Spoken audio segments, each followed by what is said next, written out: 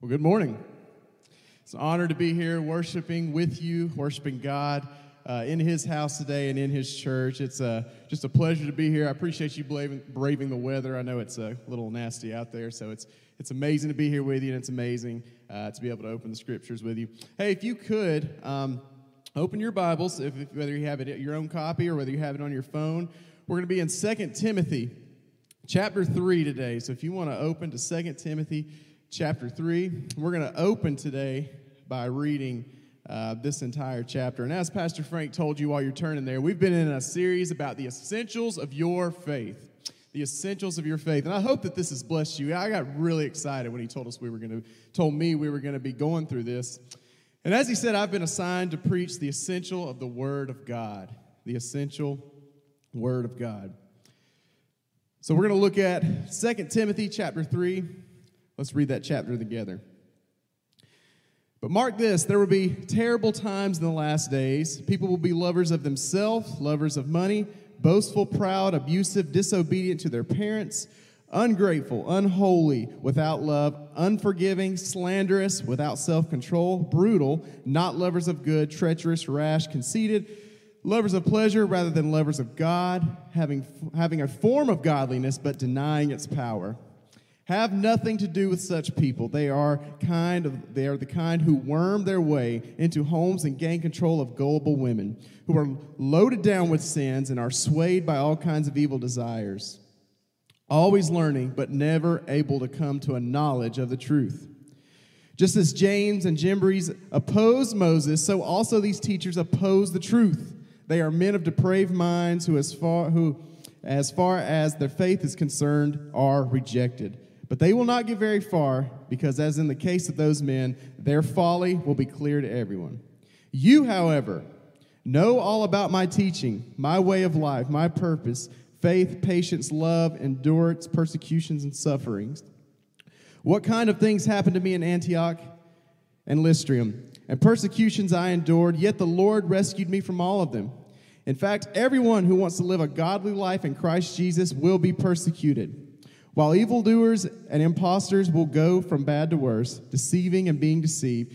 But as for you, continue in what you have learned, and know that those whom you have learned it, and how from infancy you have known from the Holy Scriptures, which make you able and wise for salvation through faith in Jesus Christ. All Scripture is God-breathed and is useful for teaching, rebuking, correcting, and training in righteousness, so that the servant of God may be thoroughly equipped for every good work. You know, this letter was written by the Apostle Paul, a servant of Jesus Christ, a minister of Jesus Christ, who was brought to be the leading missionary of the Christian church, along with the disciples. And he wrote this letter to a young man that he met during these missionary journeys named Timothy. Timothy was a man of great faith. He was a man that built a foundation of God in his life. And as the Scriptures say, he built it from actually his mother and his grandmother who raised him on God. So Paul meets Timothy during this journey, and he takes him under his wing, and he makes him his disciple. And he teaches him the things of God. He teaches him the things of Christ. And so in this journey, Paul raises up Timothy to be a missionary. And he wrote this letter for encouragement to Timothy, to show him from the Scriptures, to encourage him to lead men, to raise up godly leaders, to make the gospel explode through the city of Ephesus and bring up the Christian church. Paul writes from encouragement, he writes for endurance, but he also gives great warnings. Look at these warnings. There will be terrible times in the last day. People will be lovers of themselves, lovers of money, boastful, proud, abusive, disobedient, and the list goes on and on. He gives great warnings to Timothy that the last days there will be rebellion, there will be evil men walking among him, that there will be people who are deceitful, who take advantage of others, and who suppress the knowledge and the truth of God, who will suppress His word. I think you can look around our climate today and our culture today, and I think you can probably point to many cases of that. I think you could see that very clearly, what's happening today. You know, the post-millennial, if if you guys understand eschatology, because of the end times, there's 3 different views. There's a premillennial, postmillennial, and amillennial. The postmillennial believes that the gospel will consume the earth and will take over the earth will get better and better and better. But the premillennial sees that the earth will continue to turn from God, will continue to rot away until Jesus finally comes back. That's just kind of a superficial overview. I think we can kind of see what direction it's going. And I hate to be doom and gloom, but I want to give these warnings just like Paul gives Timothy. We are seeing it in our lives today. But this should come really as no shock. The Word of God has always been under attack. Even from the beginning, the Word of God has been challenged. Turn with me to Genesis 2. Way back to the beginning, Genesis 2. God gives his first word to mankind here in this chapter. The very first words God gives to man. His first creation, Adam. The Lord, and we're going to be in Genesis 2, verse 16. And the Lord God commanded the man, "You are free to eat from any tree in the garden, but you must not eat from the tree of the knowledge of good and evil, for when you eat it, you will certainly die." Direct, clear commands. Then by God's grace, he saw that man was not profitable on his own. He brought up a woman. He created woman and brought them together. Verse 23, "This is how bones of my bones and flesh of my flesh, she shall be called woman, for she was taken out of man. And this is why a man leaves his father and mother and unified to his wife, and they have become one flesh. Adam and his wife were both naked and felt no shame." You have a picture of harmony, beauty, and God's intended creation here. And here's where his word comes under attack, the infamous Genesis chapter 3. Verse 1, "Now the serpent was more crafty than any other of the wild animals the Lord God had made. And he said to the woman, 'Did God really say you must not eat from any tree in the garden?'" There's the first attack. A jab of blurring of truth. It's taking truth and making it gray. It's taking truth and not making it absolute. It's causing confusion to truth. Read it again. "Did God really say you must not eat from any tree in the garden?" And the woman said to the serpent, "We may eat fruit from the trees in the garden, but God did say, you must not eat from the tree that is in the middle of the garden, for you must not touch it or you will die." So there's an affirmation of truth. Eve gives the affirmation of what God commanded her. And here we see rebellion. The serpent said, "You will not certainly die, for God knows that when you eat from the tree, your eyes will be opened, and you will be like God, knowing good and evil." What do we see here? We see a blurred truth, we see direct rebellion, and then we see self-glorification, we see self-exoneration, we see selfishness. When you eat from in the tree, your eyes will be open, and you will be like God yourself. This is the first attack on God's word. And this attack has manifested itself all throughout creation. As you know, from this point forward, the curse falls on mankind. The curse falls on humanity. We have a world that with pain and suffering because of what took place in Genesis 3. And so what we see here is the first attack on God's word. There is no knowledge without God. God has revealed himself. This right here is not just a book of rules. It's not just a book of commands. It's not just a book of do's and don'ts. It is God's revealing of his eternal knowledge from eternity into writings that have been preserved forever. This is his knowledge from eternity that has been revealed, that has been given to us, that has been given so that everyone may know God and may know who he is and his will for life, his will for mankind. What we see today, rebellion and turning against God's word left and right. I'm sure you guys saw executive orders that are in direct disobedience to creation, to male and female sexual identity. We've seen executive orders signed that are not only advocating it, but they're forcing it. Forcing it on athletics, forcing it in culture. Directly against creation, directly against God's word. But I think that the jabs, from what I've seen, are not just coming from outside of the Christian community. It's not just coming from outside of our faith. It's actually coming from within the faith. We see the lines being blurred in Christianity today. I don't know if you've heard of this term. It's probably not a relatively new term, but it's growing. It's called progressive Christianity. It's the idea that since culture's progressing, it's the idea that since we are progressing to new ideas and new ideologies, that God is also progressing, and that God is also open to new ideas and new ideas of ideologies. But folks, we know that this is false. We know that God's truth is eternal, that God is not changing, that from our beginning to what will be our end, God will always be the same. He has given His truth for life. We flourish in His truth. But this is not what's happening today. Now, parents, you may find this, what I'm about to say, a little bit silly, but you need to understand what's happening right now.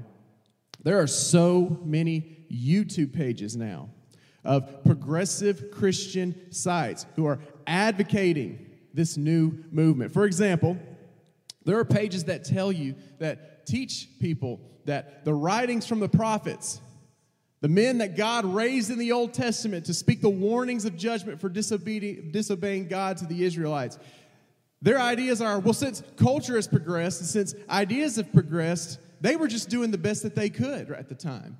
They were just speaking from, their own knowledge of what they understood at that time. And now that we're in a new era and a new day, we've learned a lot more. And they were speaking from the truth of God. They were speaking from His word, His truth, His eternal truth. We don't progress from that. We don't progress from the truth that's set from eternity. Or here's another one. New perspectives on Paul. When Paul condemns sexual immorality, or he condemns any kind of sexual fornication or homosexuality or things like that, when he condemns that, the ideas of this movement is, well, Paul culturally just didn't understand what was going on. He understood what was going on at the time, but now we're in a different culture. And so now that this is a different time, we can have a new perspective on Paul. Folks, it's clear. The Bible's clear. Creation was designed, man, woman. There's no confusion. You have dignity in your life as you were created, as you were designed. God knew you from the beginning. He knew you from eternity. He's all-knowing, and He gives you dignity, purpose in your life for who you are and who He's created you to be. But this is not what culture is telling our kids. This is not what culture is telling us today. So we have a life now with blurred truths and blurred lines. How are we going to find truth? We find truth from God's Word, from the Scriptures, from the Bible.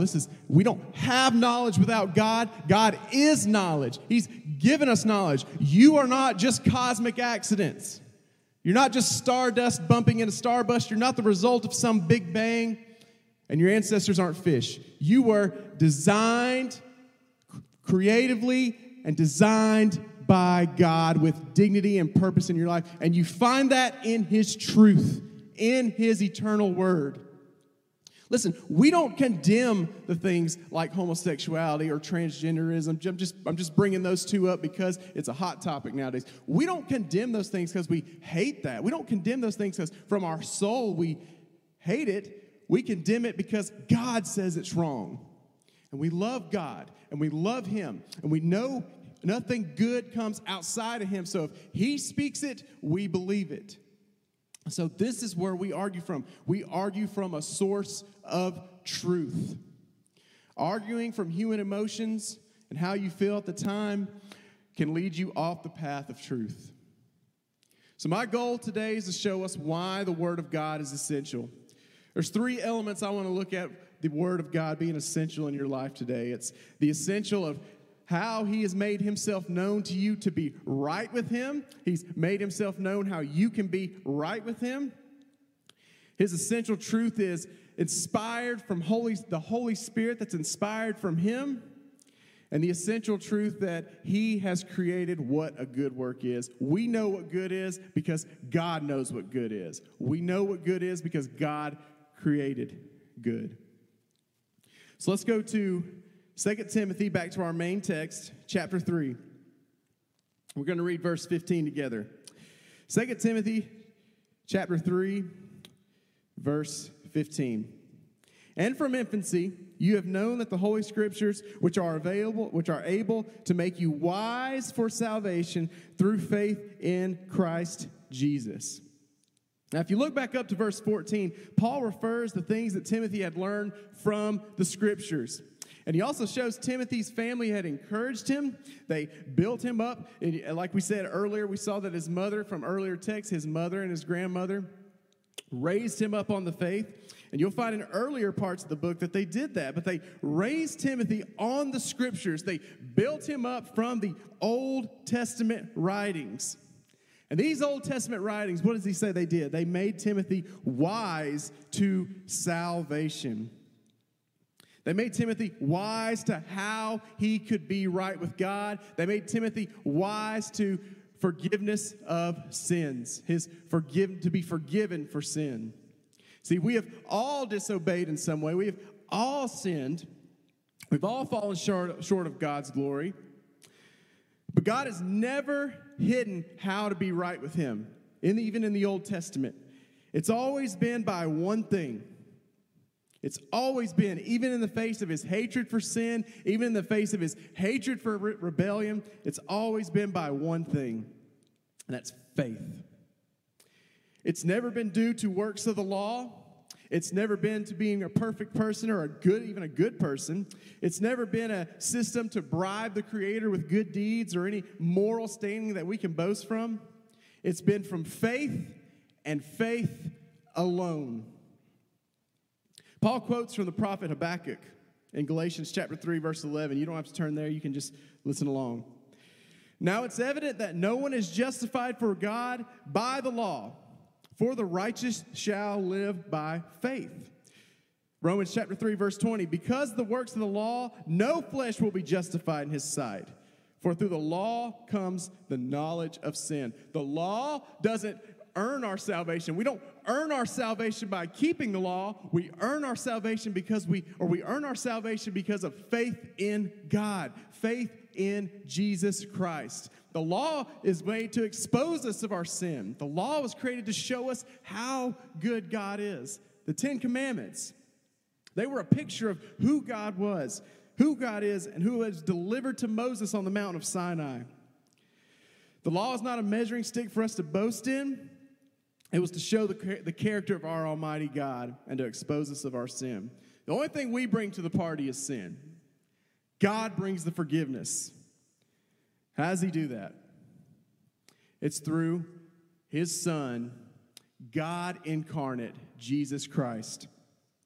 God did something over 2,000 years ago for us all to be right with him, for us all to be in good standing with him. He sent his Son, Jesus Christ, to the earth, conceived by the Holy Spirit, born of the Virgin Mary, God in the flesh, fully man, fully God in the flesh, who knew no sin, who lived the perfect life that none of us could live, followed God's law, kept God's law perfectly and sinlessly. And he was judged and condemned and sent to a cross. He was nailed to the cross, nails driven through his hands and feet. He was beaten, stabbed, whipped, pierced, and a crown of thorns placed on his head. Every pain, every ounce of pain, every bit of shame he felt was for one thing. It was for your punishment for sin. It says if you stand in front of the jury and the judge reads out your prosecutions and he reads out your sentence, but he says you're free to go because someone you've never met or someone you've never known stepped in and took your punishment for you. So while you're guilty, you are forgiven. How is this given to us? It's by first God's mercy, God's love, his common grace love for everyone. He gives that call, he gives that grace, but it's by faith you receive it. It's by your belief and faith in Jesus Christ. Now, is this simply saying the prayer? Just tipping the hat to God, well done? No. God shows us what true, genuine faith looks like. Listen to Psalm 51, verse 1. You don't have to turn there. Be gracious to me, God. This is David pouring out his heart to God. Be gracious to me, God, according to your faithfulness, according to your greatness of your compassion. Wipe out my wrongdoings. Wash thoroughly from my guilt and cleanse me from my sin. For I know my wrongdoings, and my sin is constantly before me. Against you, you only I have sinned, and done what is evil in your sight, so that you are justified when you speak and blameless when you judge. David is sorrowful over his sin. He sees his sin and he is sorrowful. He's crying out to God for mercy from the pit of his soul. Why? Because he sees the holiness of God, and he sees the glory of Christ, and he sees how perfect and beautiful he is. And then he looks back at himself and he sees his sin.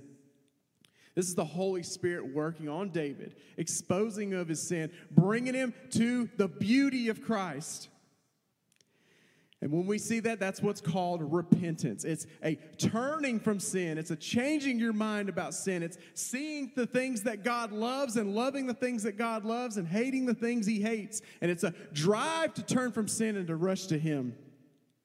1 John tells us he's faithful. If we confess our sins, he's faithful to forgive us. And he forgives us why? Not because of anything we've done, but for what Christ has done.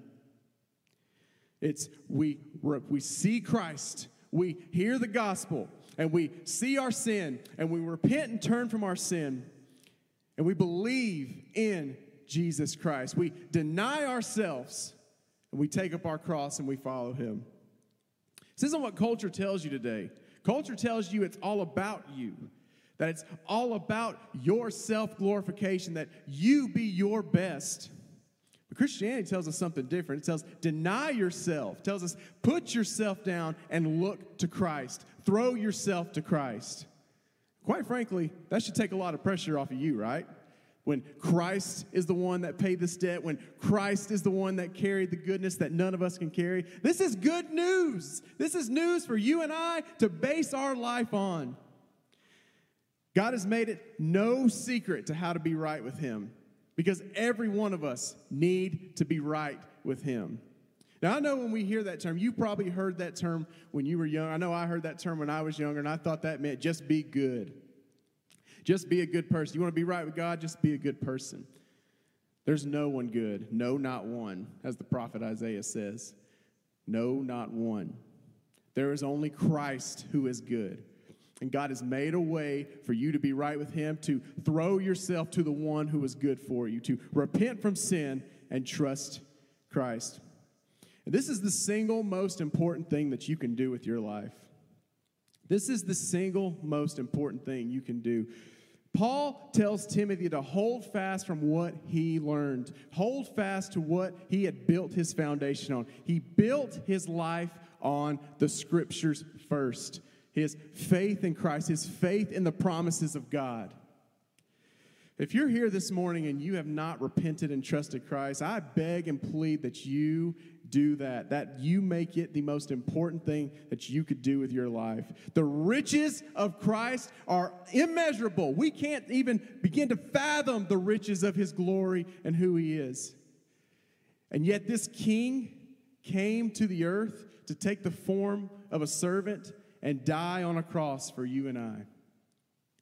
It's amazing. And God has made that truth known by his word and in his word.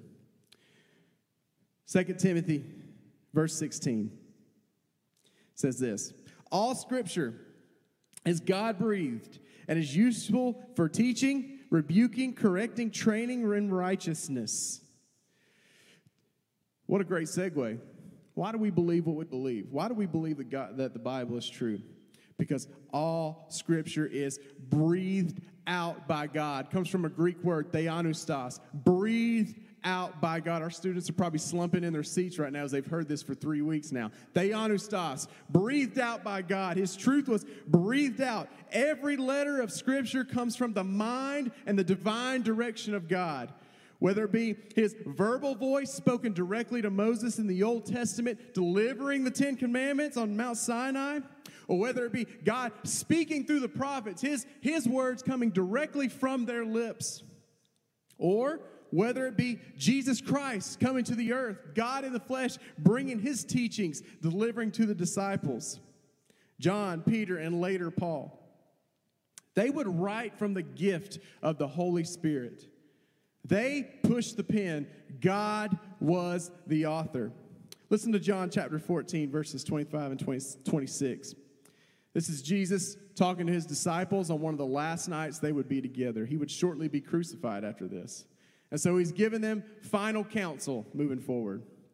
He says this, "These things I have spoken to you while remaining with you, but the Helper, the Holy Spirit, for whom the Father will send me in my name, he will teach you all things and remind you of all that I have said." Isn't that good to know that the Holy Spirit is there to help you remember and teach you all the things that he's said?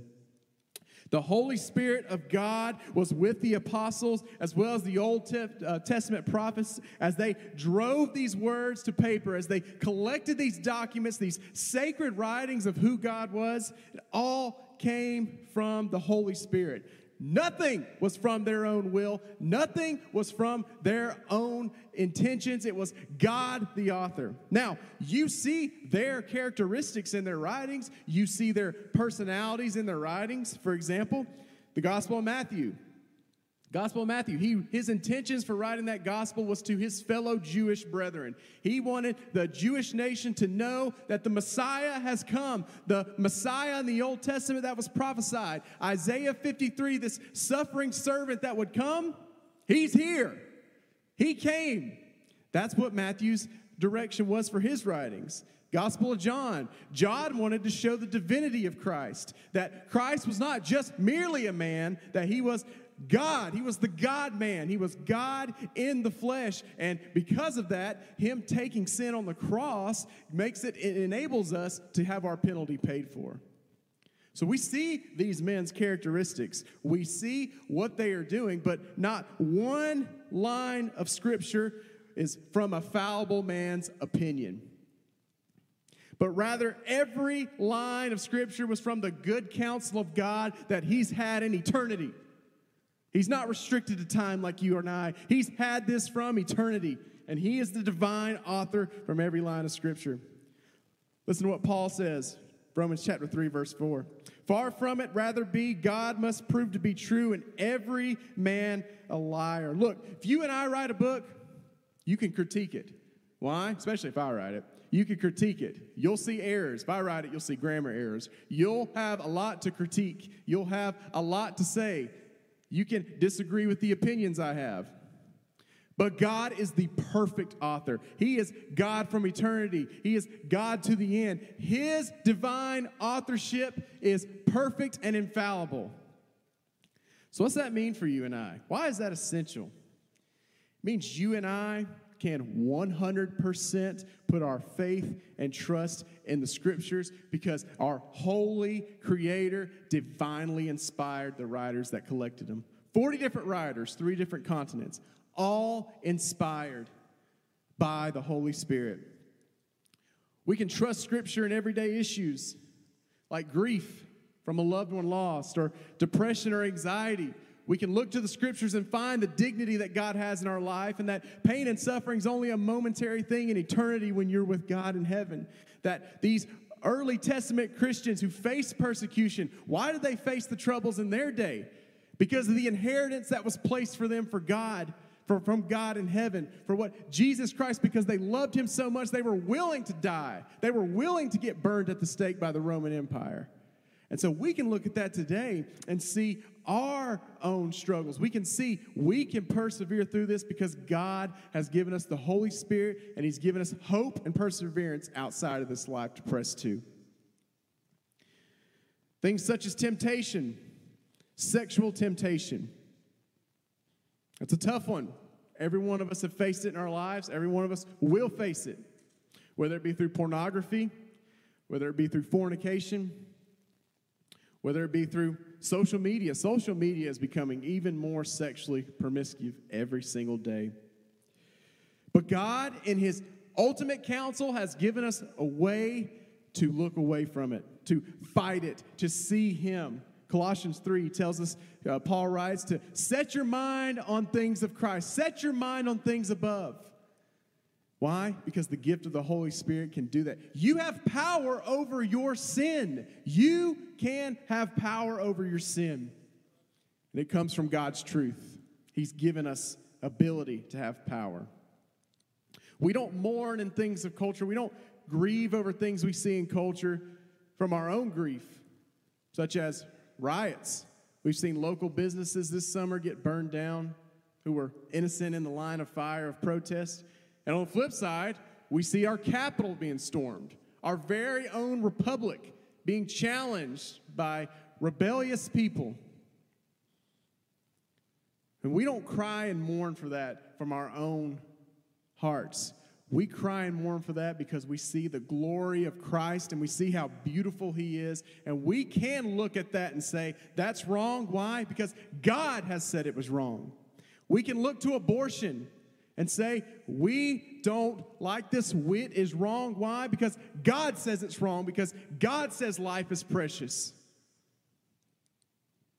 He's given us divine revelation that we can meditate on, that we can pray over, that we can encourage one another.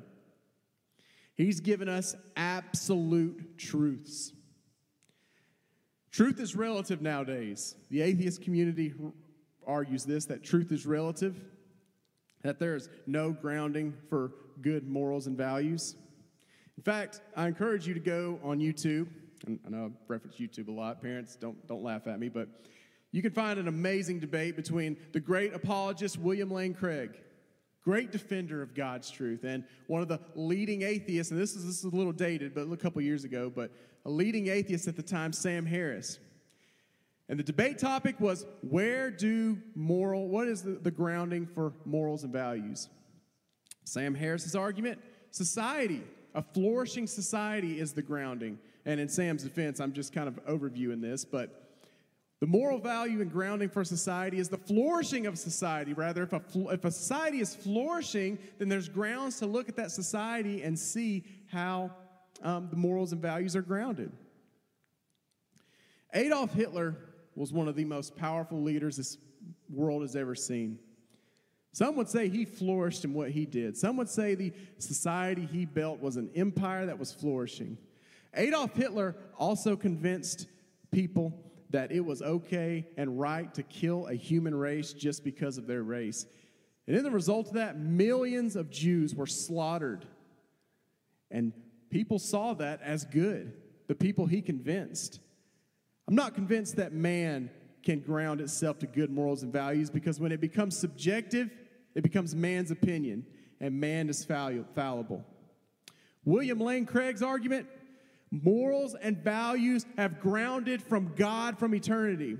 We have moral values from the Ten Commandments, from God's law, because he says it's good, because he is the creator of all, because his knowledge is eternal.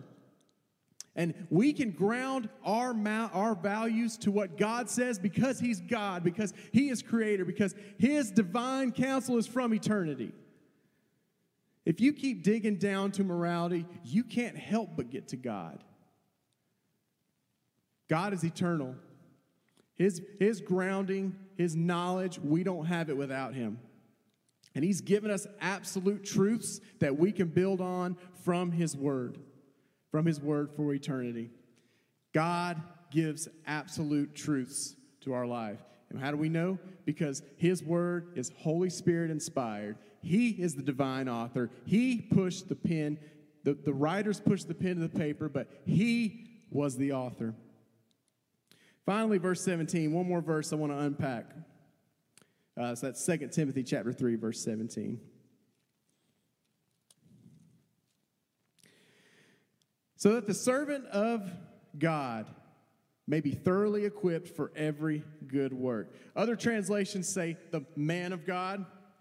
Hey, and we've heard that term, right? We've heard that term. Somebody say maybe about their grandfather or their father or somebody like that. He's a man of God, or even their pastor. We have a pastor who's a man of God, I believe. Certainly believe that. The man of God. Who is the man of God? In this context, the man of God is a man who's trained for ministry, a man who has built his life on the Scriptures, a man who is trained in the truths of Jesus Christ and is ready to share that gospel truth and is ready and equipped to be the light in the world. Folks, that term does not have to be exclusive to just Christian ministers. You and I can all be men and women of God. He says earlier in the other verse that Scripture is profitable for teaching, correcting, and overall guidance. You know, the man of God, like I said, it's not just an exclusive to ministers. This is an exoneration of Christ. How do we become the men of, well, first of all, there is no truly men of God. We all have sin. But we become men and women who desire God and be like Christ. That's when we see change in our lives. That's when we see desire for good. Look at what Ephesians chapter 4, verses 22 to 23 says. That in reference of your former way of life, you are to rid yourself of the old self, which is being corrupted in accordance with the lusts and deceits, and that you are to be renewed in the spirits of your mind. A heart with a new desire is what Paul's writing. A new heart, a new desire that seeks the goodness of Christ. I read this verse earlier, but Colossians 3, verses 1 and 2. Therefore, if you have been raised with Christ, keep seeking the things that are above, where Christ is seated, at the right hand of God. Set your mind to the things that are above, not to the things of this earth. The man of God that Paul calls us all to be is one that seeks not self-glorification, but seeks Christ, that seeks Him. God has made it so we could be equipped for good works. We know what good works are because they come from His Word. We know what Jesus commands, to love your neighbor. We treat people well because Jesus commands to love your neighbor. And when we follow God's law, when we mortify our sin and we kill things that are sinful in our life and we put them to death and we seek the goodness of Christ and we seek the riches of Christ, we see communion with God. We want to have good fellowship with God. We want to have good walking and a relationship with Christ. Obey Him. I know people may not want to hear that, but listen to what John chapter 14, verse 15 says. This is what Jesus said to His disciples. If you love me, you will keep my commandments. Try that on one of your friends. If you love me, you will keep my commandments. Verse 23, if anyone loves me, he will keep my word, and my Father will love him. And he will come to me and make home with him. Look at the communion here. Look at the communion here. Christ loved us. He died for us. And for what He did, we love Him and we walk with Him. Not for our own good, but for what we see that He did. We fall in love with the glory of Christ, and we fall in love with God, and because of that, we walk with Him. No other religion is built on this. No other false religion is built on this. It's not built on a sacrificial love. All religions are built on your self-glorification and your self-glorification and to give and to get and to obtain with your own righteousness. But the God of the Bible sacrifices for us. He sacrifices for us by dying on the cross. And we sacrifice for Him by turning from our lustful desires, by turning from our sinful desires, and putting our faith and trust in Him, and trusting what He thinks is good, and walking by what He thinks is good. What's that look like in your life? What communion do you have with obedience in God right now in your life? What are areas that you need to mortify and kill and look to Christ and walk to Him? There's a few I can think of for me personally. Students, what are you seeing in your schools? Are you being tempted into things? Are you being peer pressured into things? Are you like the crowd, or are you the salt of the earth? Think about it. Are there things in your life that need to be mortified? I would tell you this. Do it from a heart of Christ. Do it from seeing Him and seeing His beauty and His glory. Look at what the psalmist says. David wrote many psalms. Listen to these psalms. Listen to the language that comes from him from following God. Psalm 1, verse 2. Blessed is the person who does not walk in the counsel of the wicked, nor stands in the path of sinners, nor sit in the seat of scoffers, but his delight is in the law of the Lord, and his law he meditates on day and night. Psalm 119. How I love your law. It is my meditation all the day. Psalm 119, 129. Your testimonies are wonderful, therefore my soul complies with them. Listen to his joy, his delight. You read the Psalms, you see a lot of sorrow as well, but where's the delight and the joy? It comes from the law of God. It comes from his delight in walking with God. When you help that elderly lady walk across the street, or when you let your neighbor borrow salt or sugar, or borrow money, or whatever you do when you help a friend through a good time, through a hard time, why does that make you feel good? It's because God has made it good. And when we seek his law and we seek after him and we walk with him, we walk in delight because we are walking with our Creator.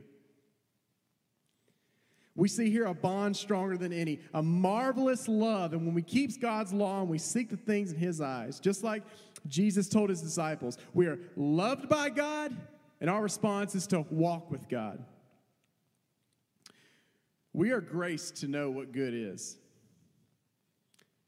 We are graced to have a grounding of what good is because God has revealed it to us. He's revealed it to us in his word. And we know what good is from eternity because of his word. You know, for me, when I truly fell in love with God, I've shared my testimony up here before. I've always believed that there was a God. I just didn't know who God was. I had no clue who Christ was. Didn't even know who Christ was till college. Heard the name, but I didn't know him. Came to Christ, but I truly fell in love with Christ, fell in love with God when I found out what this was about. When I found out that this was not just a rule book, that this is not just what the good people read, and like me, a rebellious teenager who didn't care about what he did or didn't care about who was heard, just wanted what I wanted, I rebelled against this book because I thought that's what it was.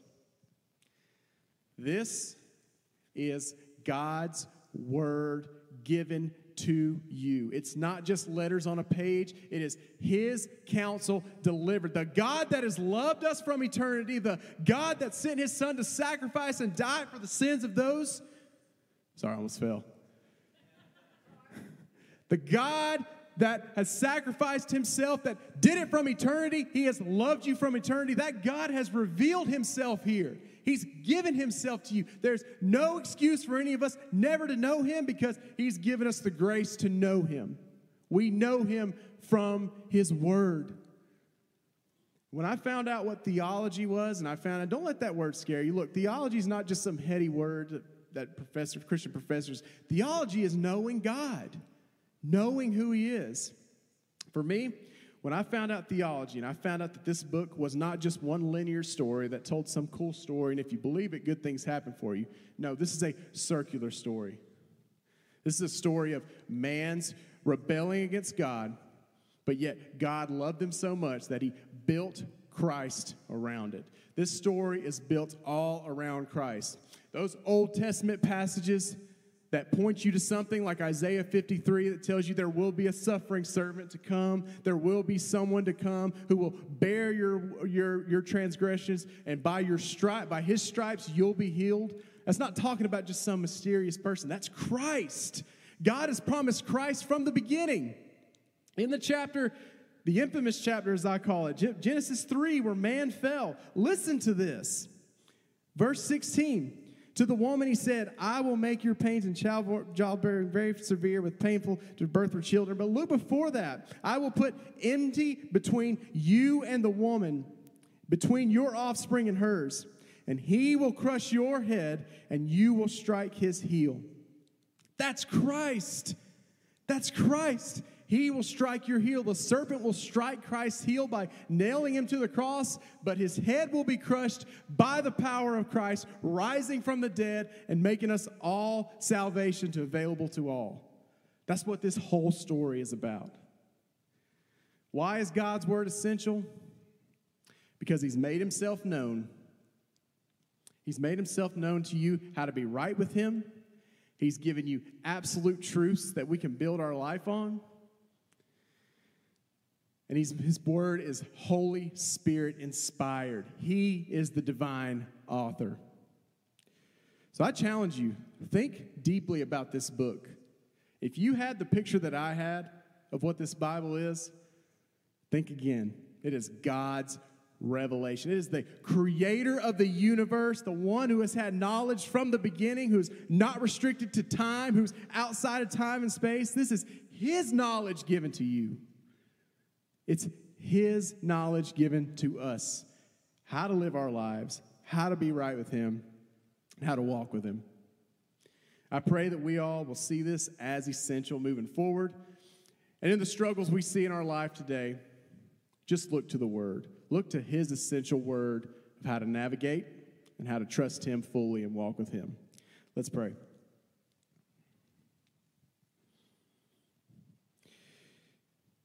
God, I thank you so much for making yourself known. You've made yourself known to us. You could have very simply ended it at the flood. You could have turned your back. You could have forsaked us. You could have left us. But you left Christ on the cross. You forsook Christ on the cross, and you left him and walked from him and left him there. Why? For our sins, God, for our rebellion. And God, we thank you for your grace. I thank you not only for your common grace, for us to live, for us to be able to breathe, for us to have relationships, for us to enjoy life, but I thank you for your grace, for salvation, for you sending the one who's worthy enough to take our sins, bear our iniquities, and pay for our sin debt. I thank you for the gift of faith. I thank you for the gift of being able to even believe in Christ. Even though our natural heart will rebel him, you've given us the gift to believe. God, I thank you for your word. I thank you for your word, for revealing to us who you are, how to be right with you. And I thank you for being just the divine author of these scriptures. I pray that everyone leaves here today and continues to build their life on your word. As Paul praised Timothy for doing in your word, God, I pray that we continue to build on your word. We build on the riches and the glory of Christ that we can't even imagine. And God, I pray that we persevere through this life from the scriptures. We encourage each other from the scriptures. And we meditate daily on your word. And oh, how you love us, and we love you, God. If there's anyone here today, Lord, who has not fully denied themselves and taken up their cross and accepted you, God, I pray that the Holy Spirit would move in their heart. It's no accident they're here. That tug on their heart that they feel is not an accident. Lord, that is you. As your word says, no one comes to the Father unless you draw me. You feel that tug on your heart. That is God moving. God, I pray that you would work on their heart and bring them to faith. And have them repent and turn from their sins and trust Christ and live that glory that you give, that freedom from guilt and that hope for eternity. I pray that you would give us the strength as a church to build on your word, to continue to preach your word and lift your holy name. In your name I pray. Amen. Hey, let's give it up for Joe. Great job, Joe.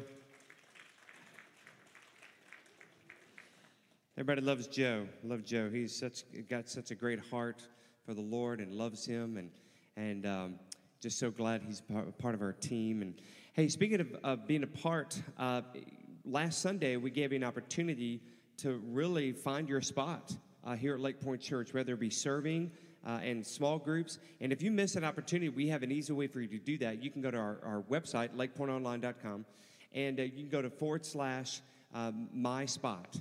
And just type in the words "my spot," and then you can fill out a form. It gives you some information, opportunities where you can serve, and then ask you some questions on helping to find a small group.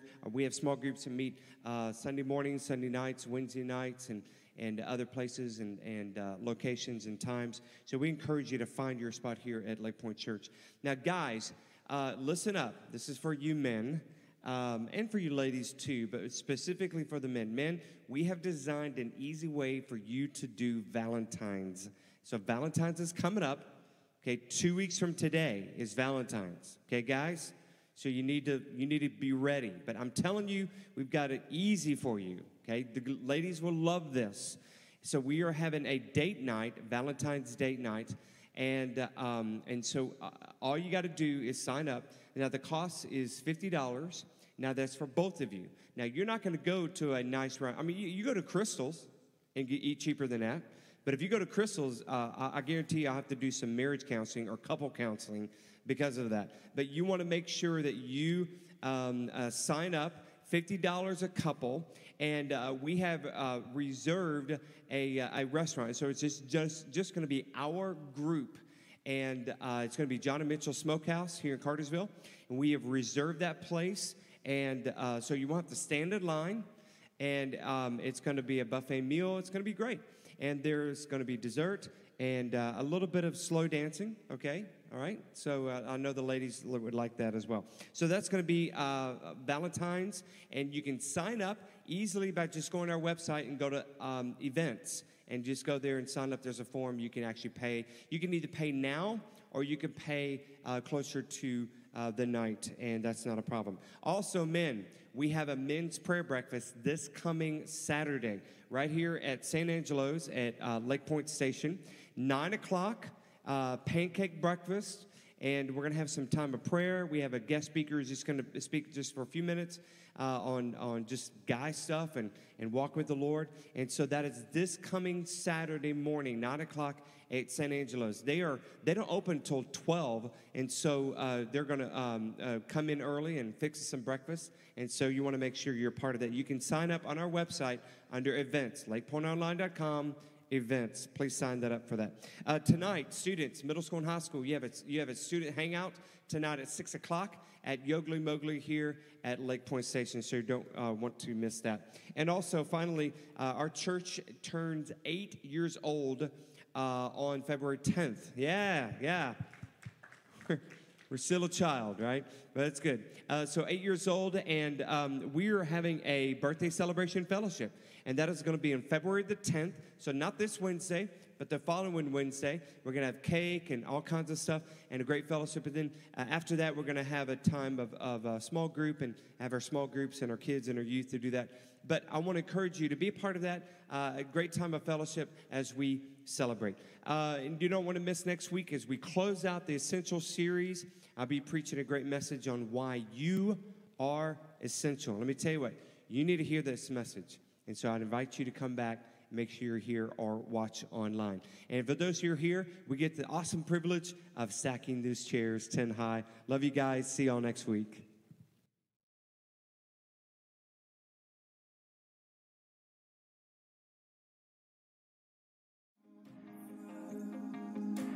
It's real.